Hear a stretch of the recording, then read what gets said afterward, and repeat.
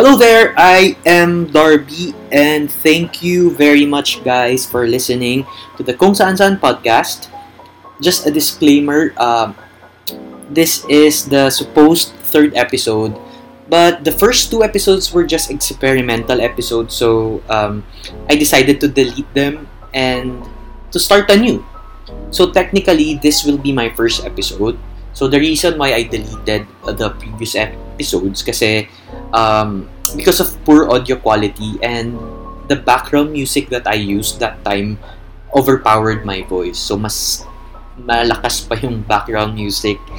My apologies because I have sabi ko nga before, I don't have any technical skills sa pagre-record ng podcast, but I'm researching on how to improve the sounds, and this is a work in progress.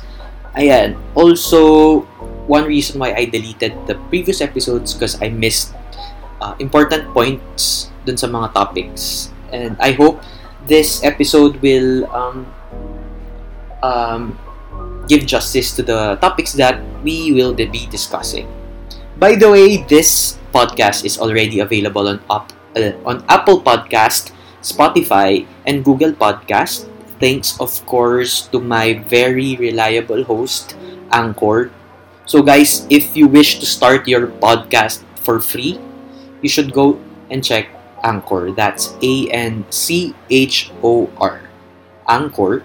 And you can also download the app via Google Store or Apple Store. Google Play ba? I'm sorry, nalilito ako. For Android users, that's Google Play. And for Apple users, that's the Apple Store. Yeah, tama. Okay, so let us talk about my podcast and the podcast title. So the title of this podcast, once again, it's Kung Saan Saan Podcast. I just impulsively decided to produce a podcast 3 weeks ago, I think, or last month. And it's actually based on my travel and lifestyle blog called The Pilgrimage to Wherever.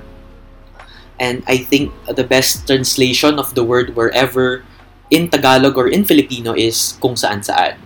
'Di ba? Every time na aalis tayo, then pagbalik natin dito, sasabihin nila kung saan saan ka na naman napadpad or kung saan saan ka na naman nagpunta. And we Filipinos love to use that statement every time na meron tayong kaibigan na umalis, nag-abroad, nag-travel. We usually use that statement, kung saan saan. By the way, if you hate listening to my voice, you can just visit my blog at www.pilgrimage2wherever.com. Ayan. So what will you expect on this podcast? Well, this podcast is very similar to my blog. I will be talking here about travel and alternative lifestyle, including different spirituality, different belief system, different faith system. And if you will download this episode or if you will follow my podcast sa Apple Podcast, makikita nyo na it's under the religion and spirituality category. Ayan. I will try my best to create content that will be helpful for you and that can add value to your lives. Also, I will also be discussing 2 topics every episode. Pwedeng related sila, pwedeng hindi related. But I will try my best na ma-enjoy niyo yung mga topics. I will also be sharing some of my unforgettable travel stories. Since this is a travel podcast, then pwede tayong magkwentuhan tungkol sa travel. For my next episodes, I will be inviting friends to co-host this podcast para hindi kayo magsawa sa boses ko. Ayan. So, for this episode 1, I will be talking about podcasting and productivity. Again, that's podcasting and productivity for episode 1. Ayan. So, for podcasting, I started, if I'm not mistaken, I started listening to podcasts when I was in college. Back then kasi parang I tried my best, to be productive during my may vacant hours. So, I download podcasts on my MP3 player. So, that time kasi, MP3 player pa yung maliit. So, magda-download ako ng audio sermons online, and then I'll just transfer them dun sa MP3 player. Hindi pa uso yung iTouch during that time. Pero yan, ang uso dun is MP3 players. Since I was a church rat before, I listened to Christian pastors and listened to endless sermons and gospels. Ayan. So, I remember I'm downloading episodes from the Victory Church and other famous Christian pastors here and abroad. No? During that time, there were really few podcasters lang, and like it is a totally unexplored jungle. No? And so is vlogging. Kung di ako nagkakamali, vlogging is not yet in during my college years in circa 2008-2009. Ang sobrang usong platform pa nun, if I'm not mistaken, is blogging. Doon nag-start yung mga fashion bloggers, doon nag-start yung mga influencers sa blogging sila nag-start. Ayan. Pero nowadays, there are awfully lot of podcasters here and abroad na rin. And ang dami ng topics, ang dami ng categories to choose from. But I could still say that this is still an unexplored medium for Filipinos. I was talking to my friend just yesterday, and sabi ko, I'm trying to produce a podcast, and hindi man niya alam kung ano yung podcast. So ganun siya, parang it's still something new, even though the medium already existed before. And even in my circle, hindi rin sila mahilig makinig ng podcast. And I think my only friend na nakikinig ng podcast ay nakikinig lang siya para before going to bed para makatulog siya. So if you are listening to this podcast and if you just want to use this para makatulog kayo, it's okay. At least nakatulong ako sa inyo, di ba? Ayan. And I think during this pandemic, during this season, vlogging talaga yung in thing na parang people are more visual nowadays. Bihira na lang talaga yung mga nagbabasa ng libro or nakikinig ng audiobooks. And I am not sure if the reason is that people have shorter attention span nowadays. Like most of us, no, including me, I'm not even a good listener. So why bother listening to podcasts, diba? Pero there are a lot of advantages kasi when you listen to podcasts. I am not sure though, but you can actually multitask while listening to podcasts. No? You can actually drive while listening to a podcast. Nakakatuwa yung isa kong friend, habang nagda-drive siya, nagpicture siya na pinapakinggan niya yung podcast ko. And although dinait na niya yung podcast ko because it's cringeworthy daw, I still appreciate the gesture na they were listening to my podcast. Ayan, so you can actually multitask while listening to podcast. To a podcast, I mean. So, why did I produce a podcast now? Number one, I am an active social media user.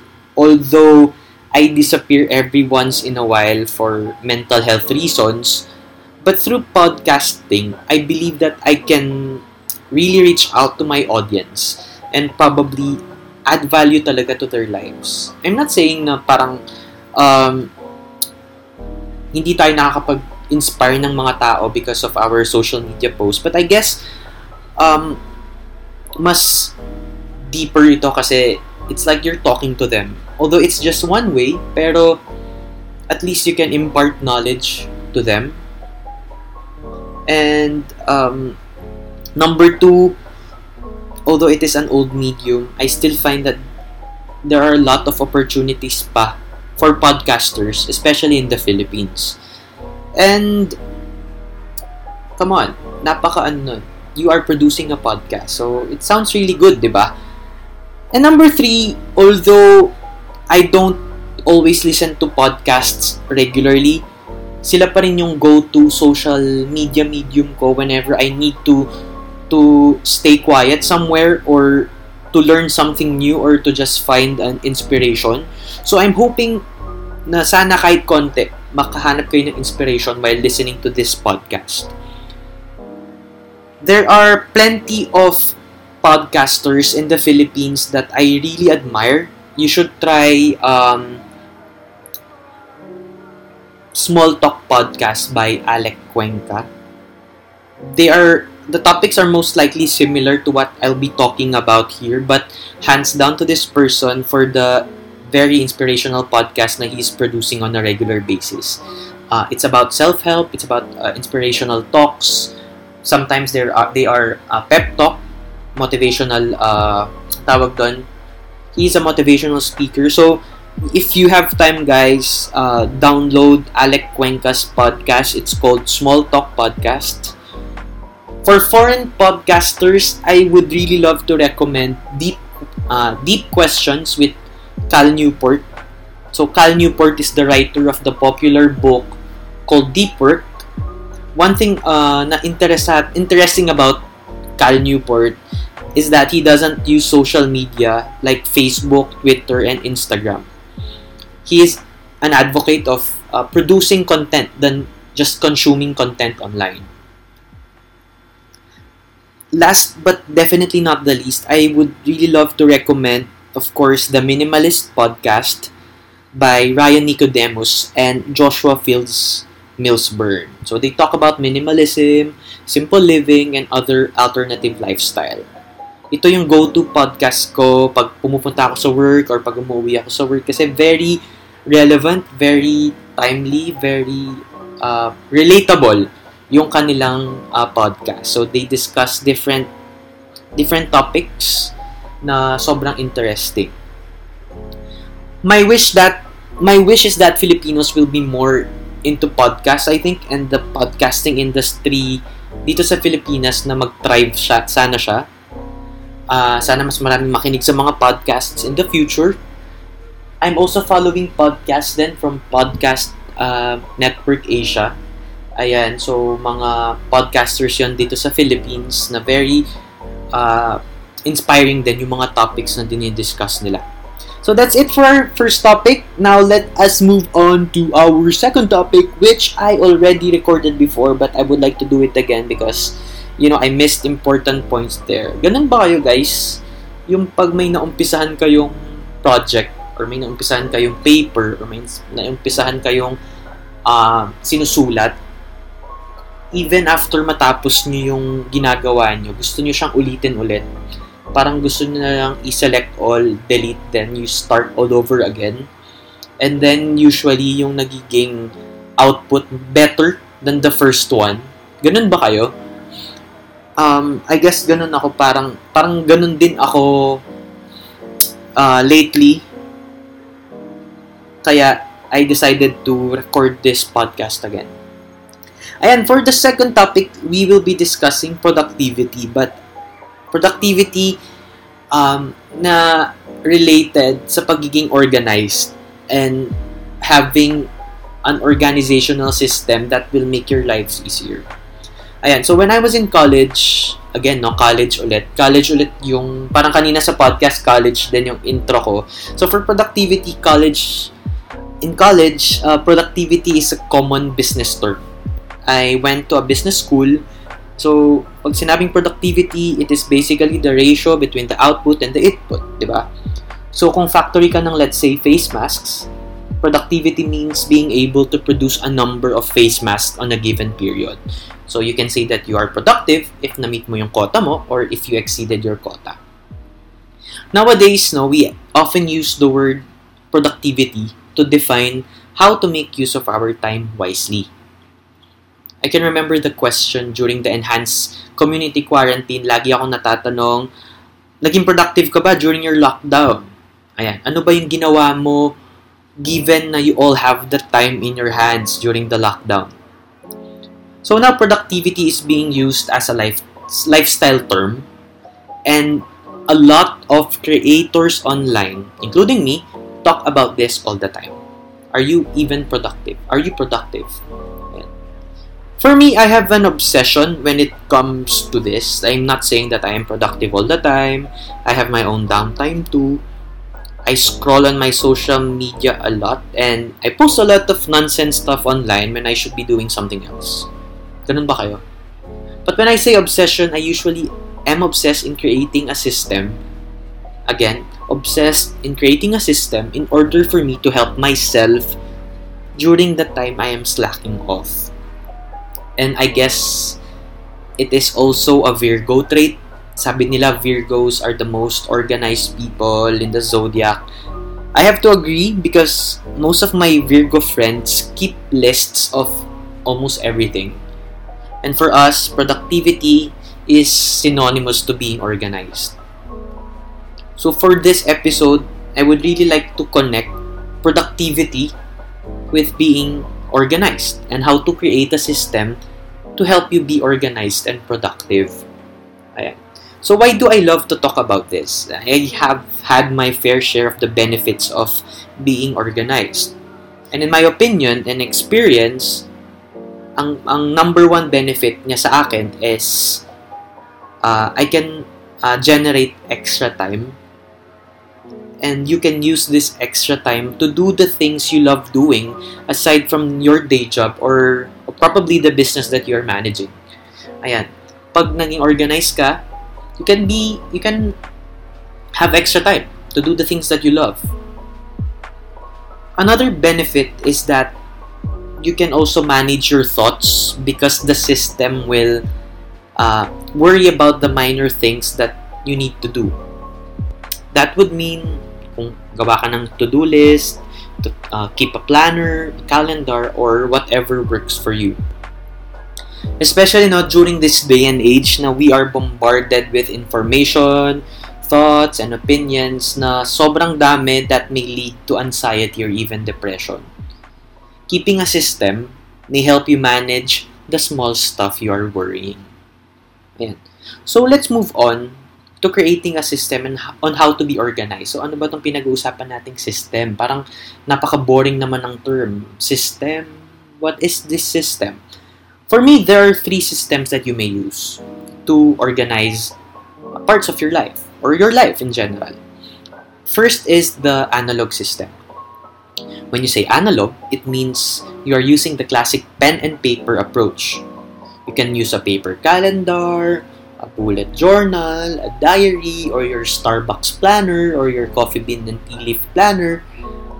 Ayan, so I super love this bullet journal system by Ryder Carroll. You can actually search this on YouTube. By the way, lahat ng mga names na sasabihin ko dito and suggestions, lalagay ko siya sa description. So just check the description of this episode sa baba or wherever kung nasaan man siya sa podcast nyo. Ayan, wag kayong mag-alala, lalagay ko dyan. Ayan, going back, I super love the bullet journal system by Ryder Carroll. Ayan, mahanap mo yun siya sa YouTube. Ang approach niya ay using one notebook for everything in your life. That means one notebook for your to-do list, calendar, planner, diary, journal, lists, thoughts, notes, even your doodles.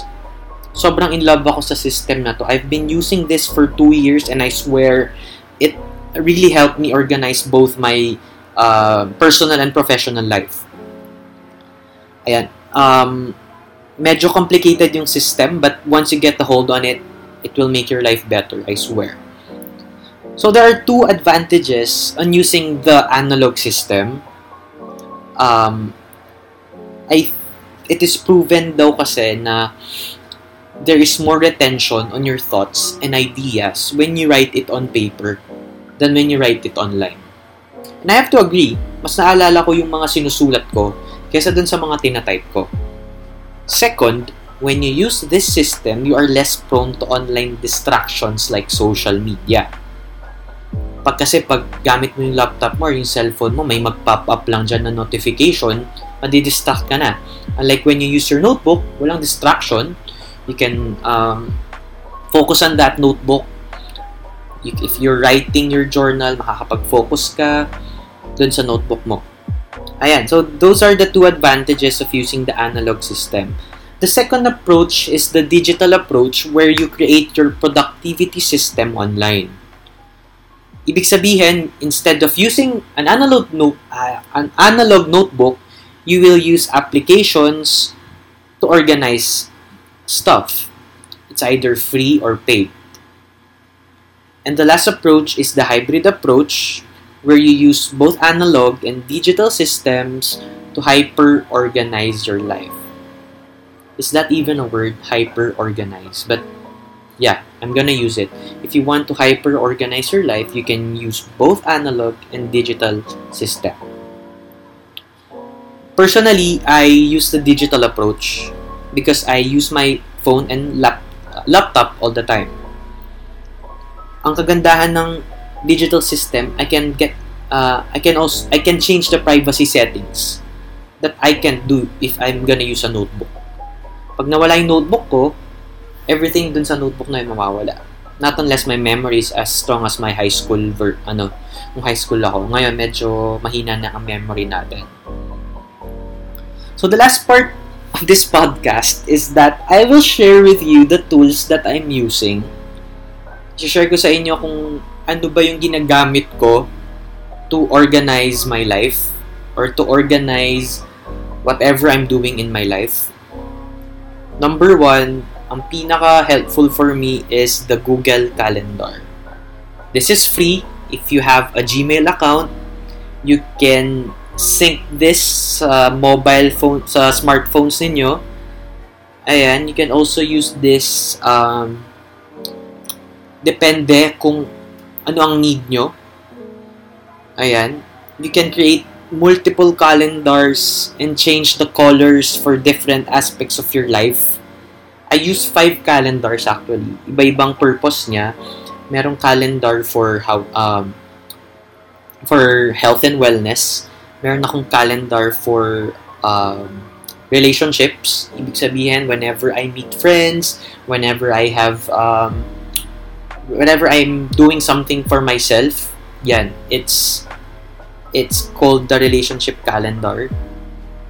Pwedeng personal relationship yan or whatnot. I also use a calendar for work. I also use another calendar for mind stuff like meditation, reading a book. And lastly, I use a calendar for play. Sa play ko linalagay yung podcasting, yung vlogging, yung biking, or anything na mako-consider ko as playtime. Ayan. Ang kagandahan nun, you can actually use those 5 calendars in one calendar lang.